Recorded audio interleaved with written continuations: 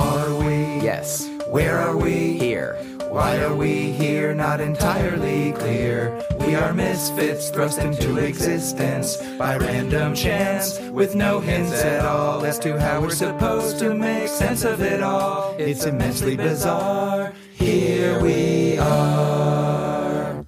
Hello, everybody, and welcome to the Here We Are podcast. Today, I'm talking with Associate Professor of Psychology at the University of Miami. We're going to be talking about evolutionary psychology today, real kind of foundation of the podcast. And we haven't had a evolutionary psychology episode in some time, so I'm very excited to talk with my guest. Deborah Lieberman is joining me today. Deborah, thank you very much. Thanks for having me. I reached out to you a while ago. You were recommended by some past guests, Marty Hazelton and Kathleen Voss, a couple of my favorite people in academia, and so both of them independently recommended you. And then I reached out, and I think at the time it didn't work out.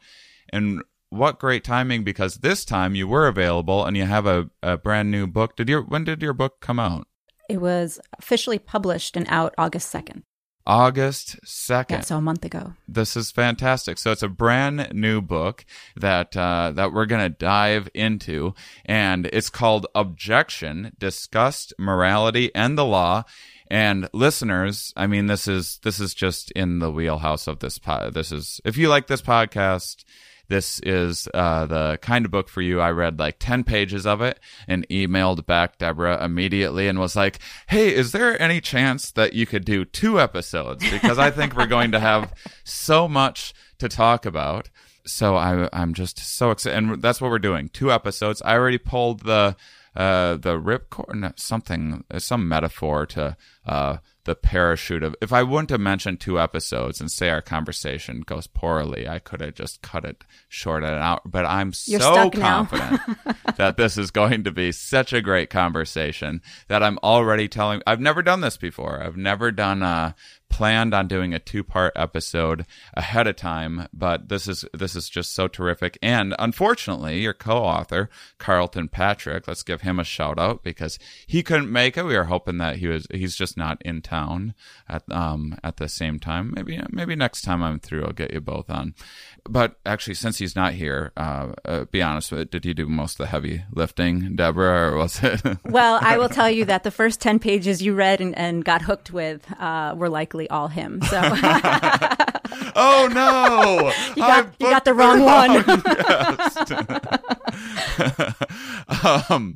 First off, I haven't even finished the book because I used to beat myself up for being a slow reader, but the better the book is, the longer I kind of chew on it for, because there was so many sections in this where I would just read a paragraph and I would just stop and think about that. I've been writing jokes based on it, and it's a lot of the ways in which you guys have phrased things is similar to how I try to explain things to people. And so this is, if there's any listeners out there that you're like, this is my first Here We Are podcast episode, you're going to have your minds blown into pieces today. I like to build things up just way too much, just an unreasonably high expectation is what I want to set for you, Deborah. That's good. If you blow it, that's no reflection of the book, everybody. If Deborah just completely blows this as a guest, the book's still fantastic. And I'm going to have to see your stand-up routine if you're basing some jokes on this book.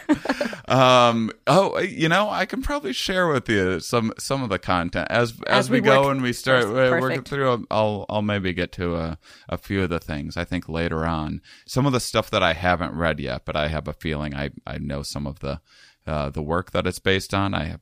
So we'll get to that. So I opened up the table of contents just to make sure that I'm kind of setting things up in a natural order, because one of the things that I've been thinking so much about is just emotions. I try to explain to people what emotions are, and they're these kind of evolved cognitive drives that we have, and it's a really tough thing for people to wrap their heads around, just in general. I I toured with a show about psychedelics for a little. I like doing themed shows, and probably the edgiest thing in the show was I would tell a bunch of psychedelic advocates that love is just an emotion. It's just a driver meant to motivate certain behavior.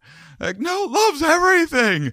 It's in the universe and it's floating around and it's the most important everything. And it just broke their hearts. And people have a hard time understanding life, I think, in that way. It's novel for them to hear it put this way. So can you set up for us a little bit about I guess however you want to set it up, the evolutionary framework, and getting into what emotions are exactly?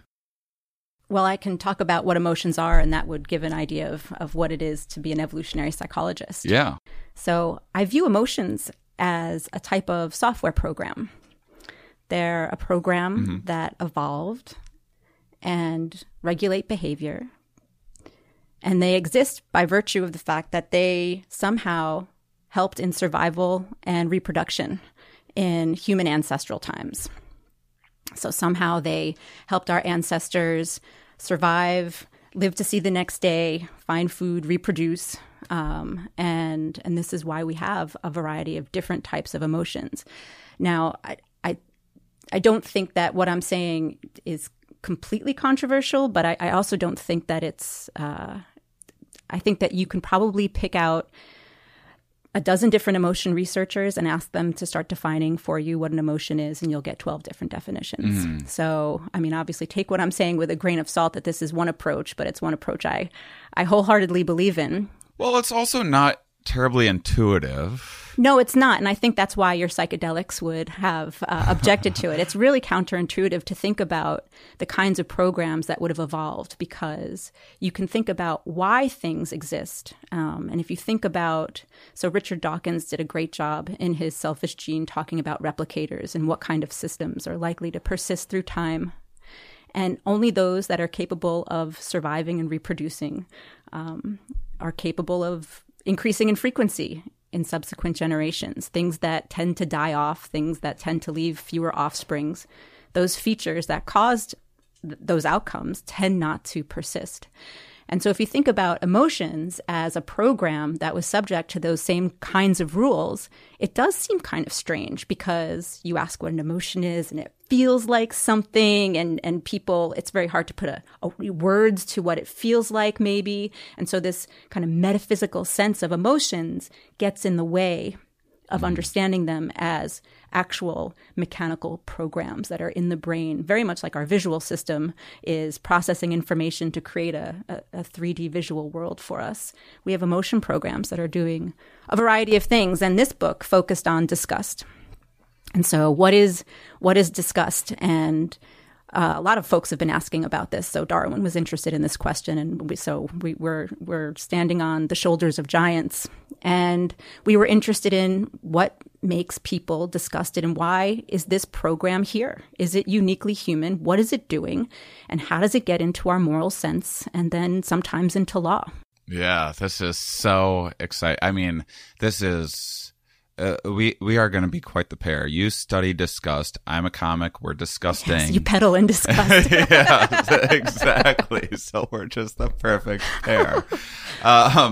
So I mean, I think a lot of people when they think about emotions, they think of these like kind of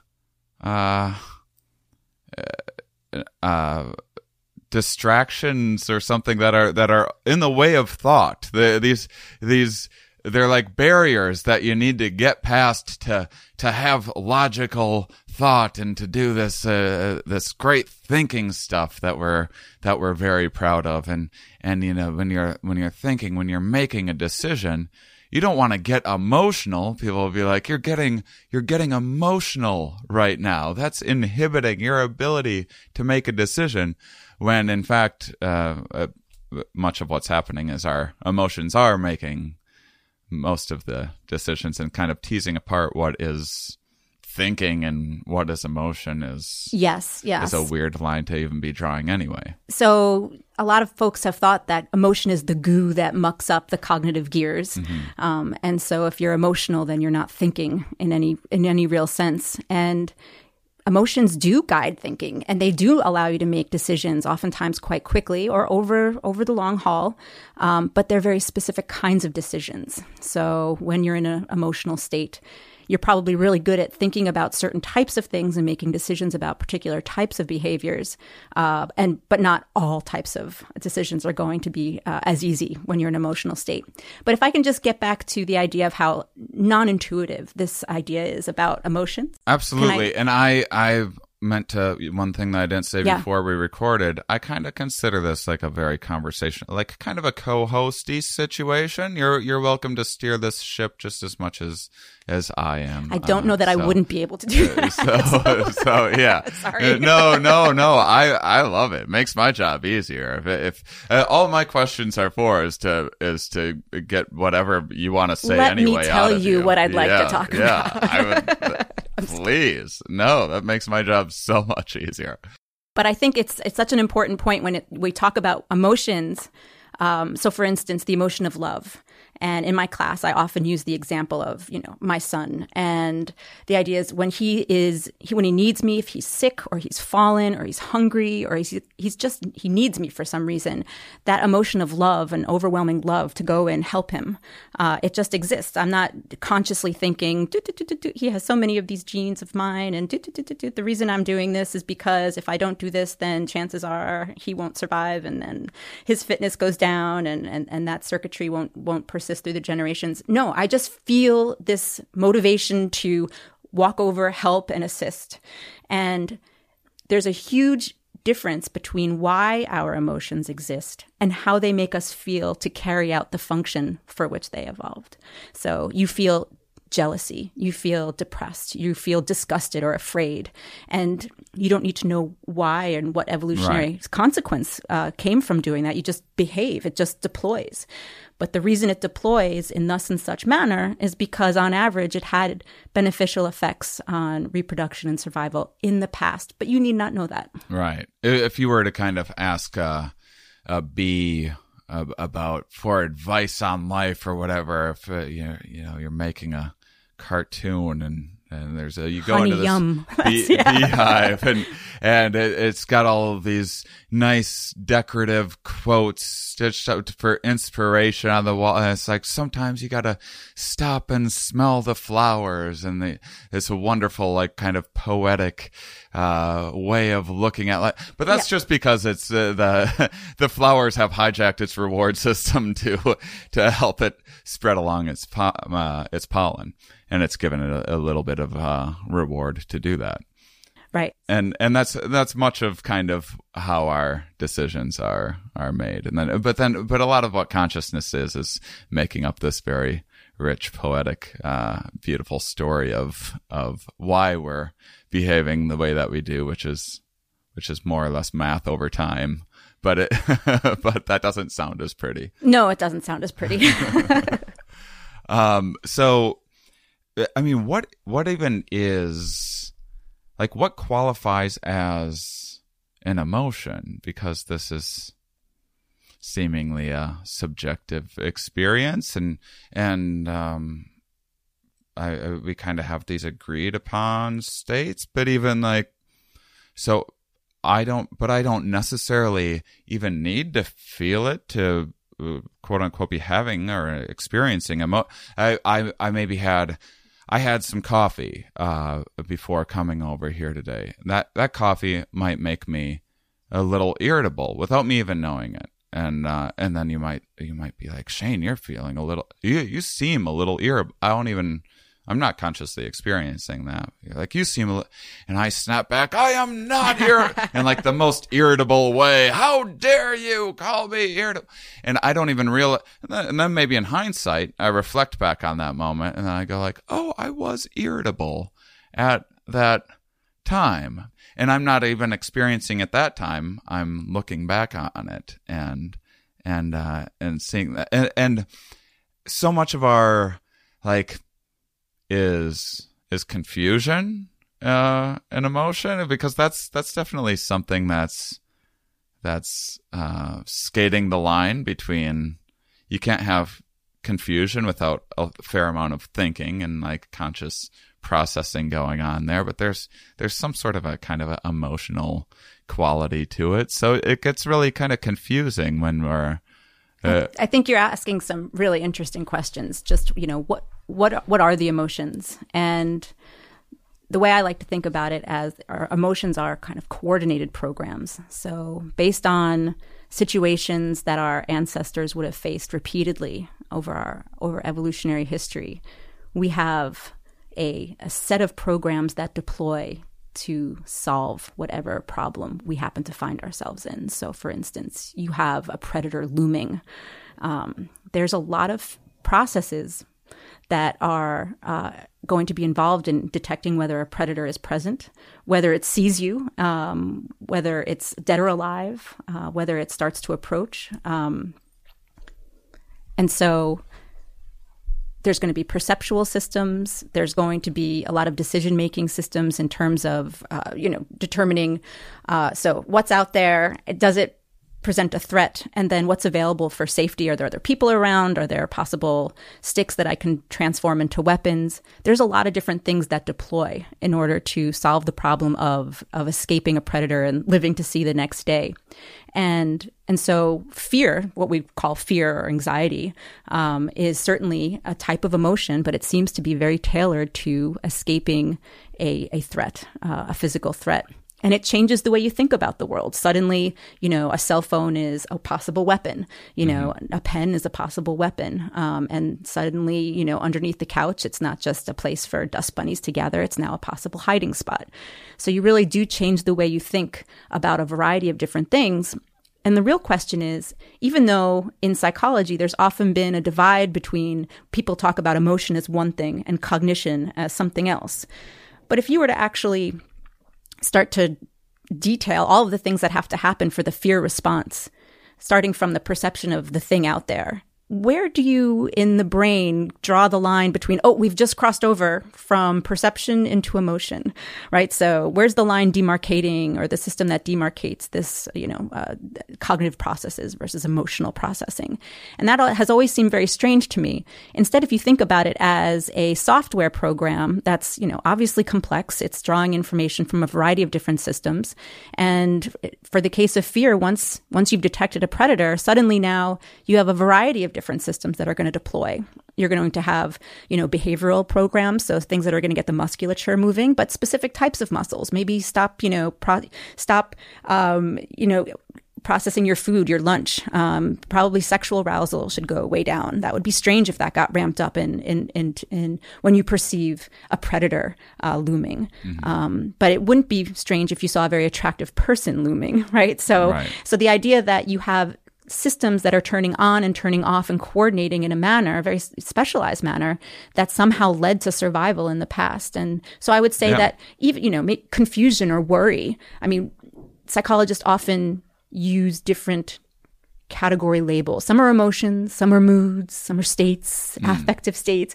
And to me, I just, it's like, it's like, no. If we talk about it in terms of a software program, and put our job as trying to figure out what information is processed in order to solve this particular problem, then we don't have to worry about what we call it, and we can just start getting down to the business of detailing the specifications of the system.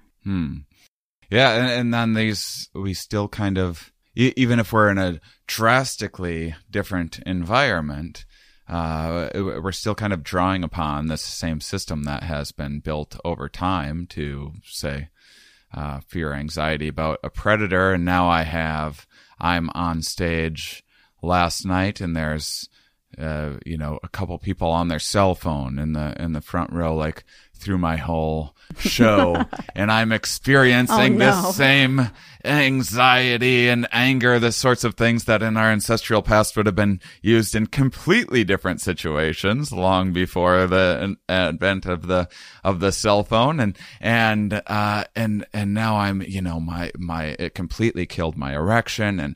And I'm like, how do I deal with this situation? I'm sure like my face is probably getting a little little red. And this is, this, if I sit there and think about, well, this person is not paying attention to the show, and so that's a little hurtful toward me. But then also it's being a distraction to the room, and I'm seeing other people noticing their screen, and so now it's pulling attention away from me. And this is this threat in this social environment, and how do I fix this without, like, if I'm too harsh, then it might be a bit of an overkill. It might make people uncomfortable. And how do I have this? You know what? And another comic could. So I think I might be doing these more sophisticated calculations or really breaking down exactly why I feel the way that but I'm still experiencing the same emotion that any comic that's completely oblivious to any of this research is feeling toward that exact same situation. Well, first I want to find out what you actually did. But you raise a really interesting point, which is you could know all that you want to know about emotions. You could, you could know it all. And the thing is that if your friend pisses you off or doesn't call you, doesn't invite you on a trip, or your spouse forgets your birthday, you're not thinking in the terms of, well, they didn't value my welfare as highly as I wanted them to, and the reason I'm feeling this way is because it will potentially increase the way they value me more in the future because they see I'm going to potentially impose costs. No, you're just pissed.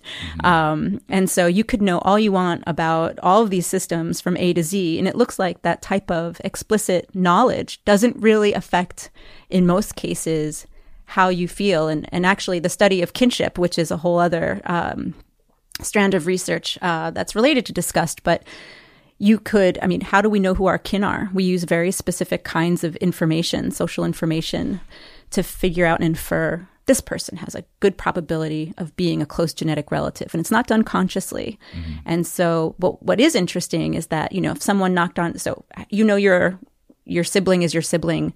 Our research suggests that, living together from very early childhood, the longer you live together with someone from birth, the mind naturally tags that individual as a type of close genetic relative and then ratchets up in the brain somewhere this estimate of relatedness. But that causes you're going to want to help them out, but you're also going to stay away from them sexually now. Mm-hmm. But the thing is that if you don't have this information, and how do you know if you're related to someone? If someone knocks on your door and says, hey, the man you've been married to for 10 years, 12 years, he happens to be your brother. And the thing is, does that change the way you think about him? And it's just not clear that that type of explicit knowledge would change your sexual attraction toward that person. It might certainly change whether you have a child with that person, but in terms of wanting sex. Yeah. People are going to talk about it. It's going to change how your neighbors feel about you. Who else knows? Well, that's a whole other story in terms of the social condemnation, which is a huge deal in terms of why we do what we do, why we profess that things are right or wrong. Yeah, and we're going to be getting all into that, of course. We are taking a quick break to restore that old attention span and do a little cross-promotion. There's a brand new podcast on Starburns Audio. That is the podcast network that Here We Are is on. All sorts of fantastic podcasts on it, including the new one called Pen Pals with Daniel and Rory. Comedians Rory Scovel and Daniel Van Kirk respond to letters sent in to you on any topic under the sun, from freeway etiquette to free will, from mental health, humanities, you name it. Rory Scovel, I've known for years. A hilarious comic. I don't actually know Daniel personally. He's super funny on this podcast. I might write in, Daniel, tell me a little bit about your background and about yourself. You can write in anything that you want, and they'll approach each letter with candor, levity, and sincerity. It's a comedy podcast, but it doesn't shy away from real topics. And even if it's a heavy subject, they use humor to work through it. This podcast is about connecting with people. We all need a bit more of that. Make sure you don't miss a single episode of this hilarious new podcast. Subscribe to Pen Pals on iTunes, Spotify, TuneIn, Stitcher, or wherever you listen to podcasts. Well, as you're talking about kin selection, how is it the kind of, because I don't think, and I've seen this example before of I don't remember the exact details, but where there was kind of some communal. The Israeli kibbutz? Yeah. Can you explain that? I'm not sure we've ever talked about that before. And I see that pop up once in a while when people are discussing how we determine who is kin and who isn't. Sure. So the question is, how do we figure out who our close genetic relatives are? And the hypothesis is that something about co-residence duration, seeing other individuals being cared for by the same parental figures throughout early childhood, is a cue that the mind naturally uses to figure out and carve the world among siblings and non-siblings, for instance, relatives and non-relatives. And one of the great natural experiments and test cases of this, and so I should mention that the hypothesis about childhood co-residence duration being a cue to kinship was first proposed by Edward Westermarck. And he said something about early childhood association leads to a sexual aversion later on in development, later on in adulthood.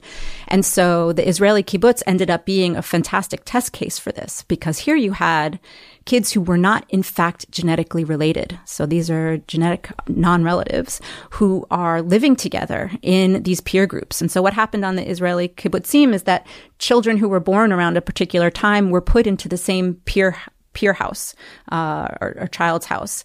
And they were typically in a house with maybe 12 to 18 other kids, all born around the same time, give or take a few months. And they were cared for by the same caretakers. And they were raised alongside one another until adulthood. Typically, they had to go into military service. So they left around age 18. And so researchers like Joseph Scheffer have gone in and said, well, let's look and see the marriage patterns here. And he found, lo and behold, that children who had lived together for the majority of the first 6 years of life tended not to marry one another. Mm-hmm. So I was very curious about this because I had started thinking about and doing research on how sexual aversions develop among genetic siblings.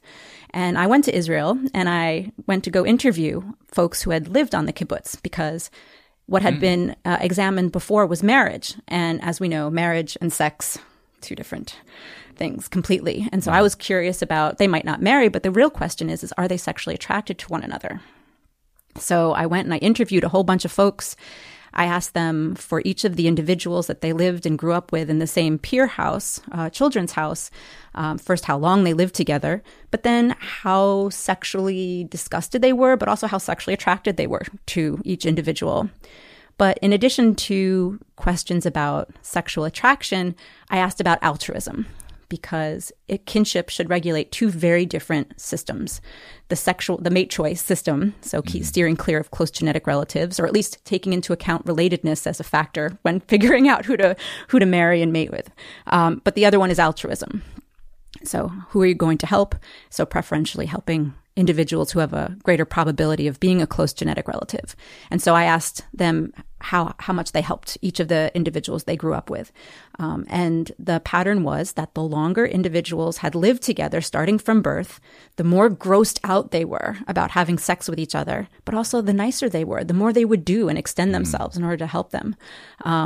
So it suggests that even among individuals who know they're not related, and even in a community such as the Israeli kibbutz, where parents preferred their children to marry other people that in their children's house. Because remember, the parents know, okay, this is my son or my daughter. They're not confused. They're not saying, oh, maybe all 18 of these people are my kids, sons and daughters. They know exactly which one is their son and daughter. So from their perspective, they're not confusing relatedness. But from the peers, the children's perspective, their mind has been duped a little bit by virtue of the fact that they were exposed to this cue that was reliable in our ancestral environment. Now it's erroneously tagging all of these kids as possible siblings, and they find them less attractive. Mm-hmm. So even among genetically unrelated individuals, this cue will cause people to find each other sexually aversive. Yeah, I remember I was kind of raised around some friends that were roughly my age, few age difference. So good friends of my parents, and so I'd go over to their house, and their mom would do a lot of babysitting, and we just spent a lot of time very early on in our lives together. And definitely their sister, the daughter, was a couple years younger than me, or a few years younger than me.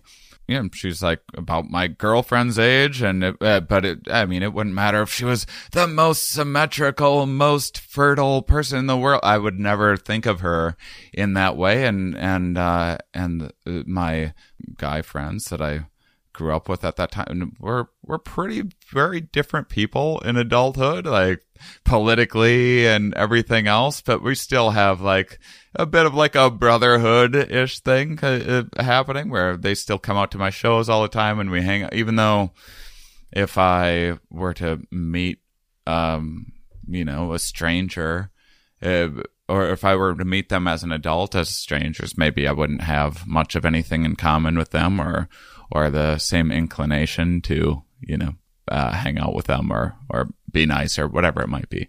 This is, and I'm sure that most people have some anecdotal thing like that in their lives, grew up next to.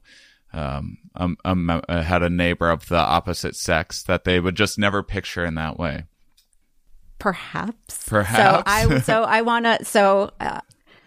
don't want to get personal with me or with you. And sure. But in general, what we tend to find is that guys don't have the disgust reaction to the same extent that women do. Let me just put it that way. So women, it's almost as if females, they detect kinship and, with one small whiff of kinship, they're just like, no way. Like this has turned an otherwise perfect partner into the person to avoid like the plague.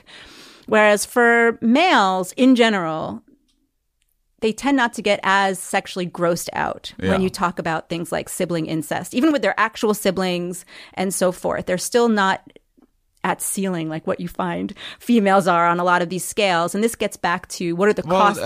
She might be more repulsed sexually to me than I am to her. I'm sure that is the case. You don't have to go there. I think we're still on the same page here, though. So it's, but that's an interesting point that males are less discriminating. Yes. I don't think this is any big secret. But the idea is, where does this propensity come from? The idea that males, the costs associated with reproduction were just so much different for males than females over evolutionary history, not only in our species, but species-wide. You find that females tend to invest so much more in any one event of reproduction that you tend to find that females of many species are far more discriminating. They're just much more likely to be choosier about who they mate with, because for them, at least let's talk about humans for a second, 9-10 months, they're on the hook, plus 2-3 years of breastfeeding. And that was one child to get literally up and running. And so for men, however, they could have a child, with that one, and then 2 minutes later with that one, and then 2 minutes later another one, and so there was just very different reproductive ceilings and costs associated with reproduction for men and women. I'm not saying men do that, but the idea that they could potentially benefit from having more sexual partners. There's a lot of different strategies out there, depending on a certain situation and everything. Speaking of that, when you talk about a personality, for example. So you said before, we were talking about people try to break things down into emotions, moods, and all this stuff kind of gets foggy. I think about that a lot with personality. Like what is a personality exactly? Is it like a stable state? I mean, you don't have to, I know this wasn't in your book. We're just chatting here. We're just having as you're like, you scientists are so good at like, I'm not going to talk about a thing that I haven't studied and don't know exactly what, but it is some sort of stable, sort of kind of emotional default strategies that are happening over time. And you can have, because you might have different personalities in different situations too. I might have a very different personality on stage than I do off stage. And there might be, no one's going to be like, who was that guy? I don't even know. It's not like two completely different things. Right. But there are different programs activating in those different situations. And I doubt that they're too far apart from what we would call emotions either. I think it's just kind of this a more it's almost like a series of emotional habits or something like that is kind of what shapes that into, because these are things that we need to know. We need to understand when you're saying, I mean, I'm not talking need to know like from a testing scientific, but I mean from a everyday, each of us going out and living our lives, we need to, when we're like defining someone's personality, what we must be up to is kind of figuring out a series of predictions that we can make about this person's behavior given X environment, the general environment that we find ourselves in, right? Yeah, I like how you put it in terms of these settings, right? Different people have different settings, and so it's a very good question as to what creates those settings in each individual. But for instance, someone who angers very easily, who believes that they should be treated far better and people should care about their welfare to the exclusion of anybody else, they're going to easily anger. But perhaps you're making me angry just talking about me like that on this podcast. And so, but they might be very different depending on who they're trying to get to care for them. So if there's a new mate they're trying to woo, they might be much more forgiving and not anger as easily until, they already got them. There you go. So no, I like how you put that in terms. It's very, so if you think of them as just settings, we all have very different, very different, but we have different settings, and but I do believe there is a rhyme and a reason.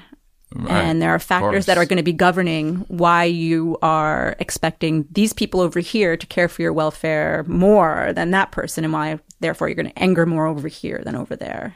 By the way, when you do stand-up, that's like your classroom. And so you should do it. What we do in the classroom is that, I've students the first day come in with headphones and like they're on their laptop, and I'm like, oh, no. We don't do that here. Well, they're meant to, at a given comedy club, they're meant to make those announcements and stuff in the beginning about turning off the phones and everything else. And sometimes people just don't listen, or like, and then you warn people. Like, one thing is, I'm sure you really need to see live comedy sometime, because it is a sociological experiment. I bet. It is such a mind game. There's so many things going on.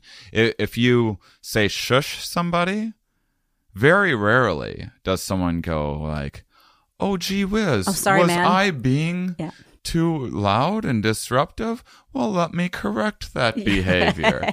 No, that is not in Miami. No, that it will often trigger anger. It will, and people, and the things that people convince themselves of, like the biggest kind of cliche, in like the kind of sometimes war between the comedian comedy club and the bad audience members out there are, and it's usually people that have never been to a stand-up comedy show before, probably haven't seen live entertainment in a while, and have been stuck behind watching a screen where they're able to do and behave in whichever way they want without having to be mindful of others. But one big thing, because people get very defensive. And it's never their fault, and it's always, I was laughing too hard. That's the big thing that every comic and comedy club owner and stuff laughs about. An audience, you go to be like, hey, because they're talking about like how work went for them yesterday or something like that. They're not even listening to the show, which would be fine enough. Not everyone needs to listen to every word that I'm saying, but it's a real problem when others around them start, being distracted by it. And now you see like a whole section of people just like, are you going to say anything to these? But but people will be like, I was laughing too hard. You're kicking me out for laughing too hard. That's not at all. That's never happened in the history of a comedy club. Has anyone laughed too hard and been kicked out? No. You were doing something else, I assure you. But we all construct this narrative where we're like the hero and the other people are the bad guy in it. There's a lot that's to rough. be learned from and I mean I don't think it's too terribly different than standing up in front of a class and giving a talk or whatever. I've helped out with but they've all paid a lot to be there. So that's true. Whereas some free riders you were talking about earlier, suddenly it's not only did I not pay, I don't care. Yeah, that's always the case. You get a free show, you'd think that would be like, great, I get more value out of this show than anyone else because I didn't even have to pay for it. But that's not how it works. They don't have a vested interest and they just like don't care. Well, I wasn't going to go anyway. I guess I'll check it out since it's free. And then they go and their disposition reflects the amount of money that they paid for the show. But then you can't just charge people more money assuming that they're going to like it more, because then that's going to be a deterrent from people entering the show in the first place. There's just a lot going on there. The psychology of comedy is pretty fascinating and sometimes very discouraging. But all these complicated things are, a lot of it, I'm probably going to use the word counterintuitive and things similar to over and over again, because this is what when I mentioned earlier, I would read a paragraph and then just have to stop and here's an example of that, because this is if there's listeners out there that are like, well, Shane, you already sold us on evolutionary psychology, biology. We get it. We read a couple of the books. It's interesting. We got it. Why? I don't need to read another book about it. You do, listeners. This because even though I kind of knew this stuff, it had been a while since, because we talk about all sorts of different topics on the show, and I put aside my knowledge in certain areas for a little while to focus on other things, and then I come back and I remember something. I'm like, oh my god, yeah, that is, and this is with far too much buildup. The sea squirt was just the best example of what our brains are all about, because intuitively you go like, smarter is better, bigger brain is better, and this is like just being smarter just for the sake of it is going to be the absolute best thing in every situation. And it's not asking what is the point of intelligence, or should we say this kind of cognitive abilities, this computation, internal computation in the first place. It's not the brain's just not burning up a bunch of glucose just for funs, just for kick. That's right. There's always a trade-off. I just said funs and then kick rather than fun and kicks. Fun and kicks. So that was fun for me, listening to myself screw up like that. Early on in this podcast, that's a moment where I'd be like, oh, you really screwed it up. I've been doing it for 4 years, and now I'm amused when I make little mistakes like that. Okay. I'm growing. I'm glad you were the first one to do it. Well done. Pressure's off now. Okay. All right. So, but the C-square, it's a really fun example that brains are for behavior. Yeah. And if you don't need a brain, why are you going to put in all of that effort in maintaining such costly tissue? And so the lesson of the C-squirt made me think a lot about pregnancy, because it ends up that... Well, you're going to tell people what the C-squirt is and does, right? I thought they all knew already. No. This is my job as the host, to make sure that that the audience knows what you're talking about. So the sea squirt's a little animal, and for the first part of its life, it's looking for a rocky substrate or structure to find a home and attach to. And so it's got to navigate to find a suitable habitat, and it's got this great little brain to do it and figure out, let's go this way, let's go that way, and just detecting the environment and looking for a home. But once it finds a home and once it attaches to the rocky surface, it typically never moves again. And so now the systems that it needed in order to navigate doesn't need anymore because it's going to get food as it passes by. It's not going to need to look for very much. And so it eats its brain. That's so awesome. Yeah. I mean, it sounds like it would happen in a cartoon fashion, a lot more awesome than it is. It just absorbs. All the tissue just doesn't get used, and it gets broken down and absorbed to be used for other functions. But it's just still such a mind-blowing concept. Yes. This thing had a brain. It went through all of the hard evolutionary work. I'm now not really speaking about evolution in the correct way, but it went through all of the trouble of having selected for this complicated machinery just to then go and absorb it. But you see that a lot. You see that a lot with different types of behaviors and adaptations that might not seem as odd as eating your brain. But let me just get to the eating your brain, because humans actually do also eat their brain during a particular period of time. And so it ends up that during pregnancy, I know, it's a little bit strange. It's not really eating your brain. Is it called the zombie period? Yeah, exactly. Yes, it happens twice, I guess, now. But the first time, what I'm talking about is that when women are pregnant, it ends up that part of their brain matter, it actually decreases. Don't quote me on which type, but they've taken scans. Done. Already quoted. Sorry.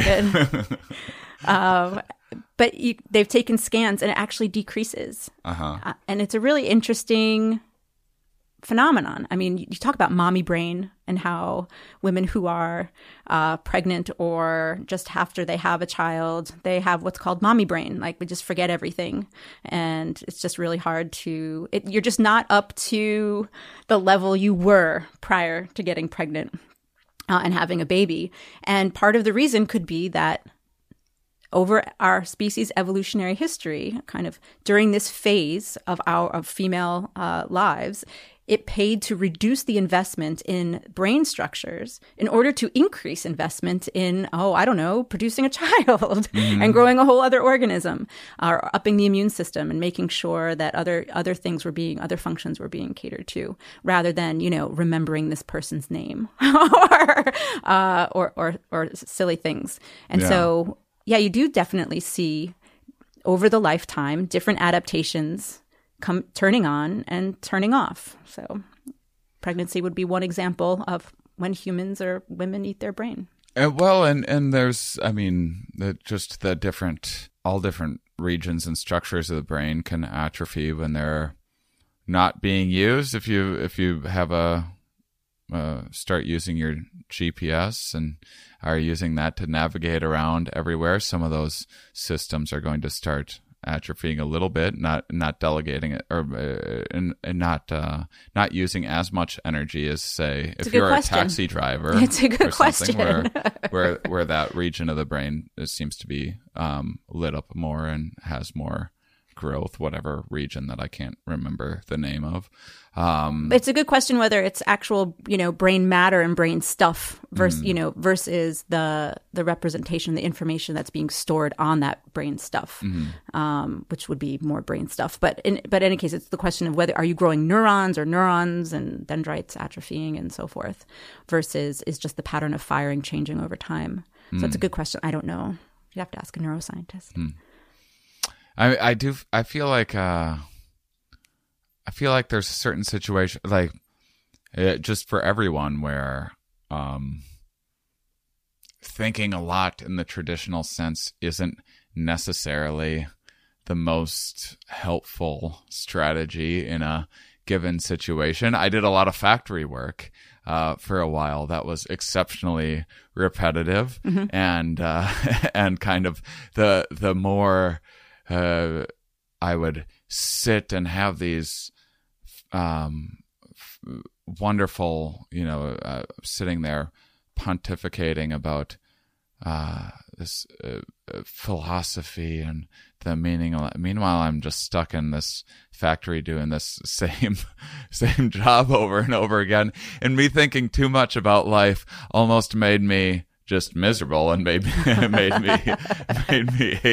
hate my job more. Whereas, and now people talk a lot about cognitive ease and all of these flow states where, and I know it's not the same as talking about eating a brain. I know that's a different thing, and energy delegation and different neural patterns and blah, blah, blah. I'll talk to a neuroscientist about that. But not always. Lots of thinking is moving someone forward in every situation. Sometimes, just having, like, say, a simple belief or a little bit of motivation to, like, go out and like if I'm trying to get myself to go and get through a CrossFit workout or something like that, and I have this fantasy of, like, looking like Brad Pitt one day or something like that. That's stupid. What I would call stupid fantasy outside of reality is going to do a lot more to drive my life forward than overthinking, like, this is gonna suck. Is it gonna be, like, bad for my knees in the long run that I do this? And what the heck is the point of doing all this exercise anyway? And do you know what I'm talking about? Am I making sense? Yes. Okay. But it's just that C-square's just had me thinking so much about intelligence and what it's for, and what the value of it is in every situation. Well, I'd say in general, it's a super interesting question. You bring it up in terms of the C-square and intelligence, but the trade-offs for any particular feature, to what extent why intelligence? Why do we have the abilities we do? Why didn't evolution invest in an even better immune system? Or, food finder, or habitat selector, or something like that, or mate choice, like why not invest in real estate in those areas versus the intelligence? And so when you think how strange it is that we're intelligent, and you put it in that way of saying effort could have been put into all these other systems, but it wasn't, it was put here as well, there must be some benefit to being able to perform these particular functions. Yeah, like I don't want to make you recoil right now and talk about consciousness. You just recoiled. I sometimes, I don't always, and I'll stay on target. We'll keep with your book. Me. Don't worry. Check, please. I know, but. And you can take a pass if you want to. That's fine. But let me just try to oversimplify. It's something that a lot of people care about. And no one's going to hold you to, like, Deborah said this about consciousness. This isn't in her book. I'm putting her on the spot unnecessarily right now. We're just shooting the breeze. We're not going to talk about data or whatever for a half second. It seems like there must be some sort of a assessment going on. Consciousness, it must be some sort of a observer of kind of figuring out which of these various programs is being the most useful in a given moment, and there must be some sort of feedback going in that's feeding information back into the system.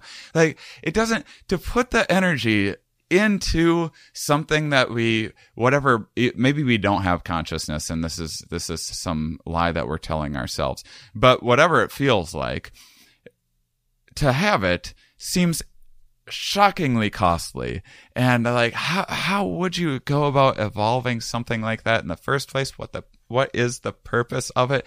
Do you even have, like, any ideas about it that you sometimes think about, that you found interesting, that you've seen anyone else have a take on that resonates?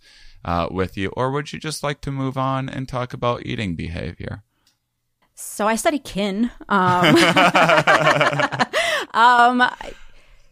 think it's a really interesting question about what it is, if it's as much as people say it is. Yeah. So I've read a lot about it, and I can see the schools of thought that there's this extra thing that is the consciousness. And then I've read, Dan Dennett, who has explained it away. Right. First and foremost, I don't know. Good. But my approach into the question would really focus in on the circuitry, in the sense of not the hardware, the software, and in terms of what is the information processing structure of a system. So for instance, if you could engineer a robot and design a robot to have the full complement of human adaptations, mental adaptations. And for instance, if you were able to identify all the mental adaptations, how they fit together in human psychology, and then mirror that in artificial intelligence and build a robot to do all these things, the question is, would that robot now be conscious? Mm-hmm. And in some sense, if it's all information processing, then yeah, the robot would be conscious. Mm. If there's something, metaphysical to all of this stuff, or if there's something just special to actually having neurons versus silicon chips and some byproduct of having neurons versus silicon chips, then maybe it wouldn't.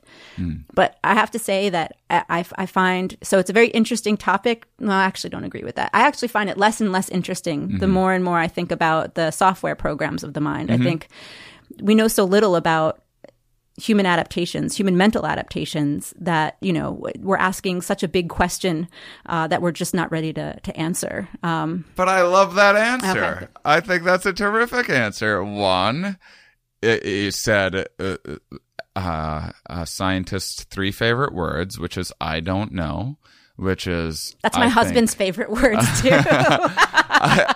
I think that is just important reminder, because I try to also help people understand what science is and what it's all about, and how it's a bit of a different way of thinking than what sometimes comes naturally to us, because you don't hear a lot of "I don't know" happening out there. You hear a lot of people being like, "I know exactly why this is," and oftentimes the more sure of themselves they are, the more incorrect they are as well. And so I think that's a really useful reminder for listeners that the people thinking the most about this stuff and doing it in all the right ways are also the ones saying "I don't know" more than anyone else. And saying "I don't know" can be more helpful than it seems. It seems scary to say "I don't know something," but actually, I think it's scary to say "I know something." Yeah, but you're a scientist. Yeah, I guess. You've retrained yourself in that way. I don't think that the general public is that same way. Although people are like, they don't want to do stand-up or something. Like the idea of, like, everyone thinks they're really funny, but they don't want to be put to the test. They don't want to, like, the idea of actually getting up there and saying is a different thing. But I don't know. I'm not sure where I'm going with this at the moment. Wherever you want. But, yeah. Well, it doesn't matter. So, all right. Consciousness? Yeah. What follows that? So let's break it down. Like you said, the things that you find more interesting to study, because we have a long ways to go before talking about these huge questions like consciousness. Though I think there's a bit of taking a step back to have a holistic look at things, even if it's speculative, is still helpful. But we're still trying to figure out why we like to eat the things that we like. How's that for a smooth transition, huh? Perfect. So this is another one of these things that, speaking of "I don't know," and we've talked about the illusion of explanatory depth before on the show. You go, "Why do you like that food?" And people will give you an answer. I would give you an answer happily. Like, why did I why did I like the steak and eggs I had today? Well, because I like meat, and I was, if I wanted to ask like overly complicated, well, maybe it's because I was raised to like eggs, and so that's why I like eggs. But there's a whole lot more going on in our food selection choice. I mean, why not? We did an episode about dung beetles recently. Why not just eat up a bunch of waste out there? No one else is using it. Go up and gobble up these beetles. Seem happy enough with it, and it's free. It's just sitting out there waiting for us. But that doesn't seem appealing to anybody. Why is that? Not most people. Not most people. Individual differences aside. Personality, we're talking right? about larger patterns here.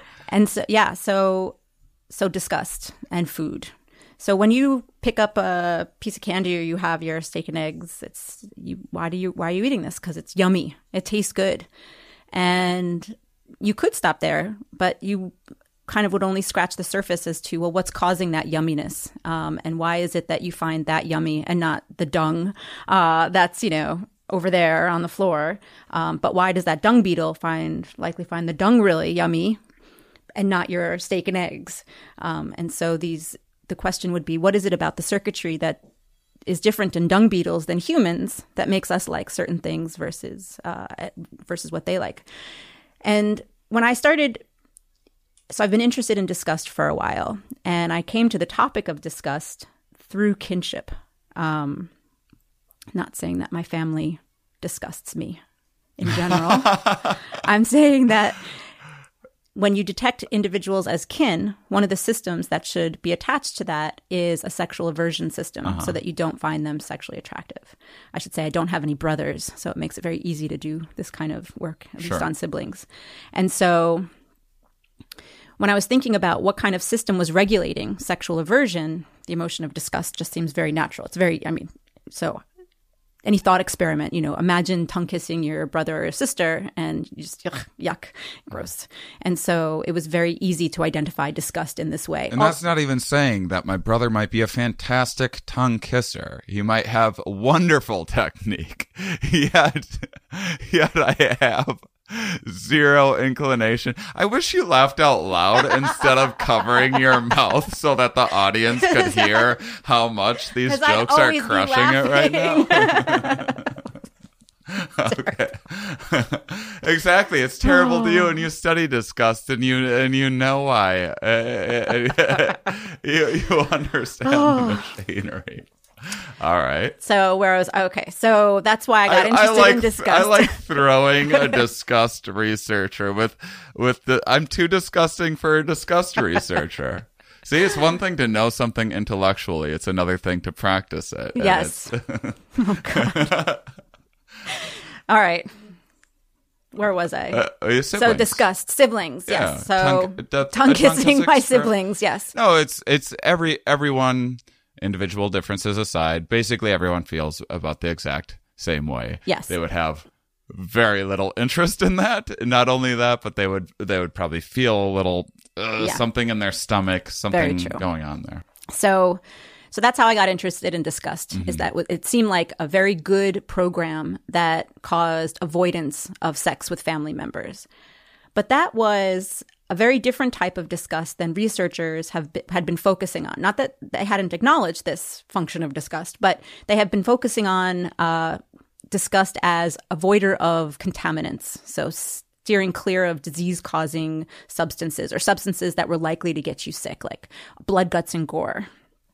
Things that would have bacteria, viruses, things that could really make you sick. And so a lot of researchers, so building on the work of Paul Rozin and Jonathan Haidt, was one of the early researchers in this area, and they identified a variety of different elicitors of disgust. And one of the things that, in my mind, united a lot of their different categories, so they had disgust based on, so what elicits disgust? Death, poor hygiene, certain foods, certain animals, body products, body envelope violations. They just meant amputations or, eyeballs that are, without head. And but it seems as if a lot of those things all are different. That eyeball's missing a head. It was just such a Just perspective. strange way of phrasing it. I was talking with this French lady recently, and she had this adorable way of phrasing. So she was trying to talk about. She was trying to say amputee, and she goes, "He was how do you say one arm less?" That's that's so nice. I know. I surrender.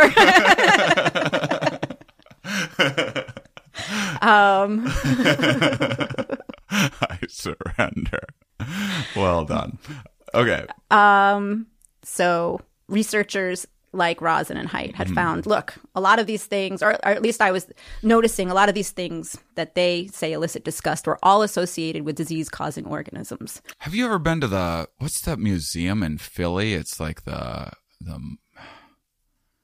some freakish museum in Philly where there's like heads in fermented jars and all this weird, and like Siamese twins and stuff. It's like, anyway. But actually, in Amsterdam, where I was this summer, they had a museum of microbes, or like, where they could show you all these little small parasites, and they had them life-size. They even made, like, what do you call, like, little dolls of them that you could buy and take home. That was gross. I didn't go in.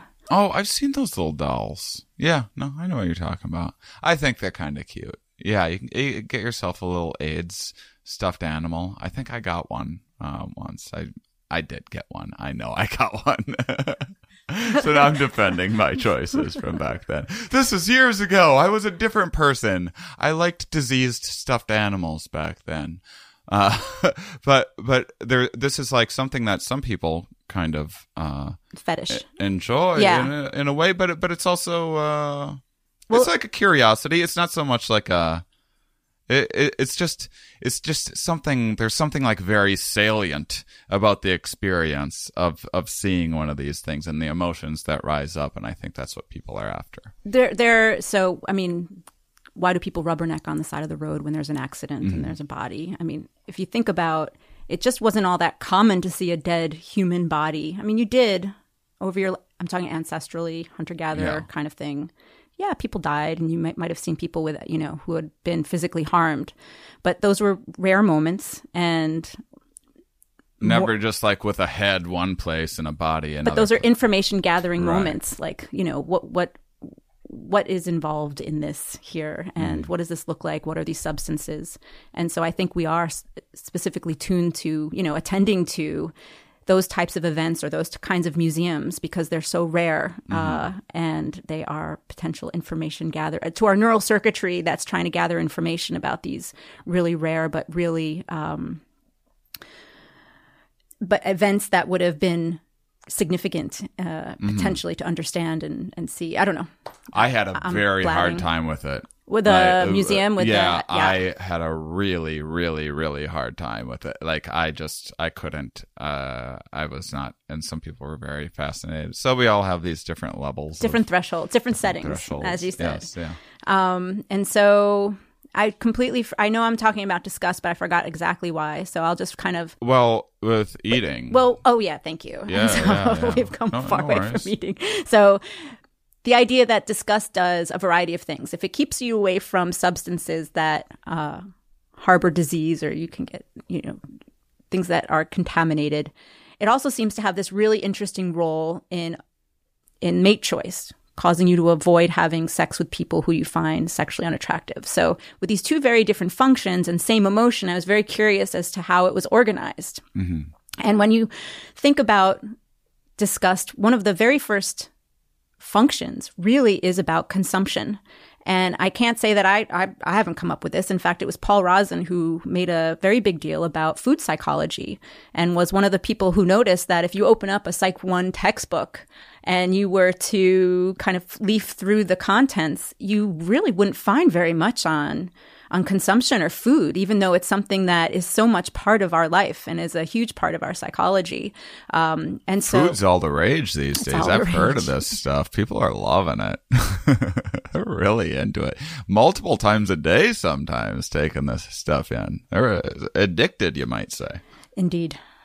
And so when I started thinking about food and disgust, I had originally just thought, oh, well, we have this system that assesses what is the chance that this piece of food here has bacteria or things that could harm me in it. And so maybe you use certain cues, the smell of it, the look of it, the feel of it, in order to determine this likely has. So, you pick up a moldy piece of fruit and it feels mushy and you're just like, yuck, I'm not going to eat that. And so what are you reacting to? Chances are you're reacting to the fact that there's mold in there, and then that could have led to other types of bacteria getting in there and so forth. You're detecting the breakdown of plant cell walls, and it could be harmful to consume. When you see maggots and when you see, rot on meat, this is also telling you potentially that it's harmful to consume. And so we're using this information. And so I started off, one of the first versions of one of the chapters in the book was really just focusing on disgust as it relates to food, and only disgust as it relates to food. And then when you start thinking about it, when you look at a piece of food, you're not just making a decision up or down based on disease-causing organisms or the cues of contamination. You're also assessing, well, hang on a second. What's the sugar content of this? What's the salt content? Protein and so forth. Does it have any plant toxins? And so it became very clear to me that detecting pathogens and disease-causing organisms, the typical elicitor of disgust, was only one of a set of inputs to the food system. Mm-hmm. And so if I thought that disgust was regulating how you view a piece of food and assess its value of consumption, well, how did sugar and salt and protein and fats, how did all that else get in there? And so what we tried to do in one of the chapters is think from first principles of, if I were to try and design and engineer a system to determine what is the suitability of any substance to consume, what would it look like? It would consider things far beyond just disease-causing organisms. It would have to integrate across the range of sugars and salts and proteins, fats, plant toxins, and microorganisms. And that is what fleshed out this view of disgust as a system regulating yumminess versus yuckiness in terms of what to eat. So have you ever experienced when you go to a big buffet, a Chinese buffet or whatever, they have some great ones here, and you walk in the door and you're starving and everything looks good and everything looks really yummy.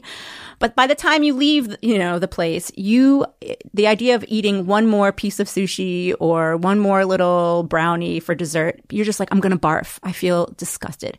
The question is, what are you feeling right there? You're using the same terms that we use in order to avoid feces and things that seem contaminated, but it's not contaminated so much. Why are you using that same language of disgust? And what we tried to map out is how it is you're still using disgust, and the idea that your expected value of consuming the next piece of food is that low that it's starting to get into the disgusted arena. Now, obviously, it's not as intense as if I tried to feed you some maggots. Mm-hmm. But by design, maggots are going to be very much more harmful than that next brownie. Like, I could incentivize you to eat that next brownie, right? Come on, just one more. Right. But it looks like it is on a zero-sum scale. You can almost think of it as a sliding scale of, extremely yummy, so scrumptious, would kill to eat it, versus, oh my God, if I ate that, I'd have to kill myself kind of thing. Right. And so, but when you're gorged and you're totally stuffed, the idea that there's low value in anything to consume, no matter how fresh and gourmet it might be.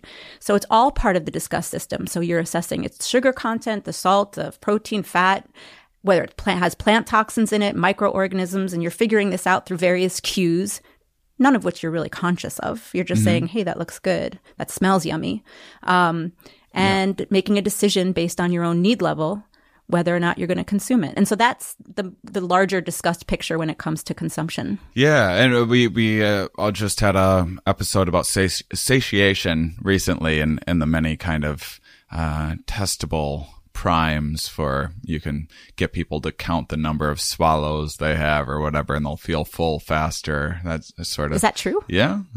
And plate size is a variable. There's a lot of other interesting things like that I can tell you all about while we're off the air. This is as good a spot as any to stop the first episode, which it's usually meant to be an hour. We're already going over. We have a whole nother episode to go. This is going as well as I hoped it would go. And I hope you listeners are interested. I mean, if you aren't, I don't understand why you listen to this podcast. But maybe you're interested in completely other. I think this is endlessly fascinating. If you listen to this podcast, I'm sure you're loving every bit of this episode. So make sure and check out the book Objection: Discussed Morality and the Law, and you can get it. And then by the time part 2 for you rolls around next week, maybe you'll be way ahead of us. Maybe you'll have already finished the book, but make sure and get it. There's a lot to dig into. There's so many things that I passed by already because I was like, we got to keep the subject moving. We haven't even gotten into morality yet, which we're going to be talking about in part 2, and how some of these same mechanisms that we're using to evaluate our food, we're using to evaluate our sense of right and wrong in the world. So stay tuned, not stay tuned. What's the proper? We need to change the come back.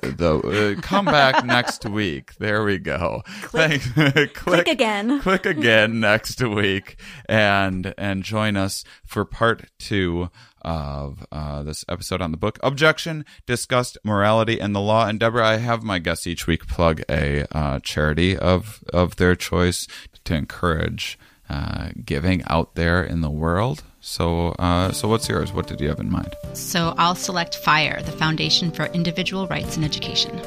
Fantastic. And thank you, listeners, for being such wonderful, curious people. And make sure and check out next week's episode. It's going to be fantastic.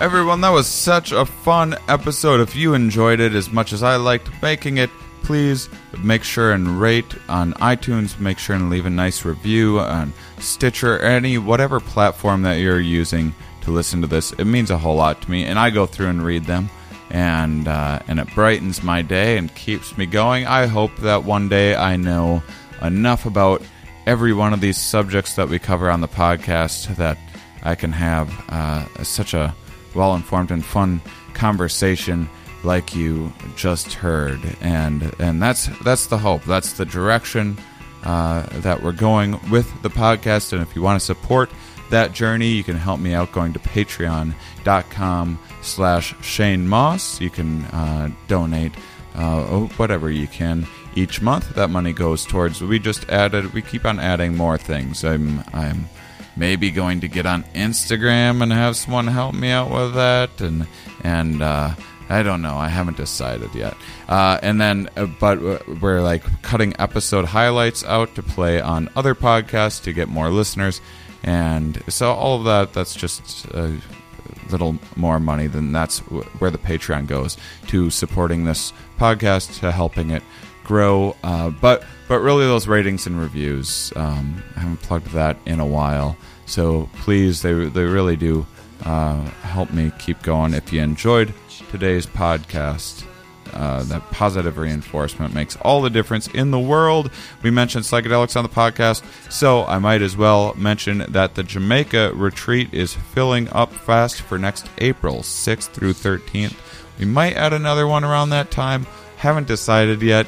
And also, like I said, I told you about this originally. I said that this is an incredible deal, and I didn't really know how they were pulling this off financially, because you get your meals and accommodations and everything. It's an all-inclusive thing. You get a massage, you get all this stuff along with the psilocybin-assisted therapy and hanging out with me and seeing shows, and I'm a part of the integration process and helping you set intentions and all that good stuff, especially if you're new to psychedelic. It's all varying experience levels. Well, the prices have already gone up because I think they were doing the math incorrectly. It was like real Shane Moss optimistic math, like I like to do, where I then realize that I'm not making enough to cover everything. So they've increased their charges for a retreat, and I'm telling you that not to deter you,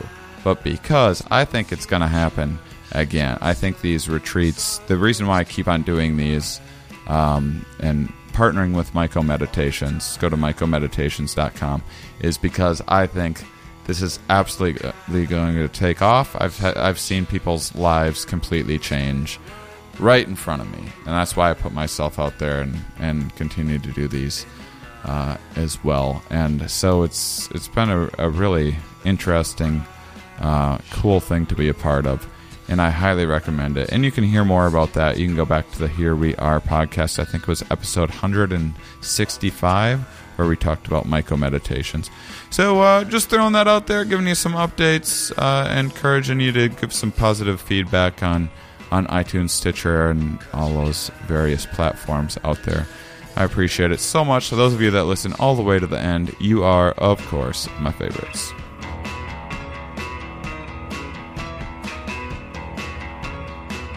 Today's outro music brought to you by The Multiple Cat.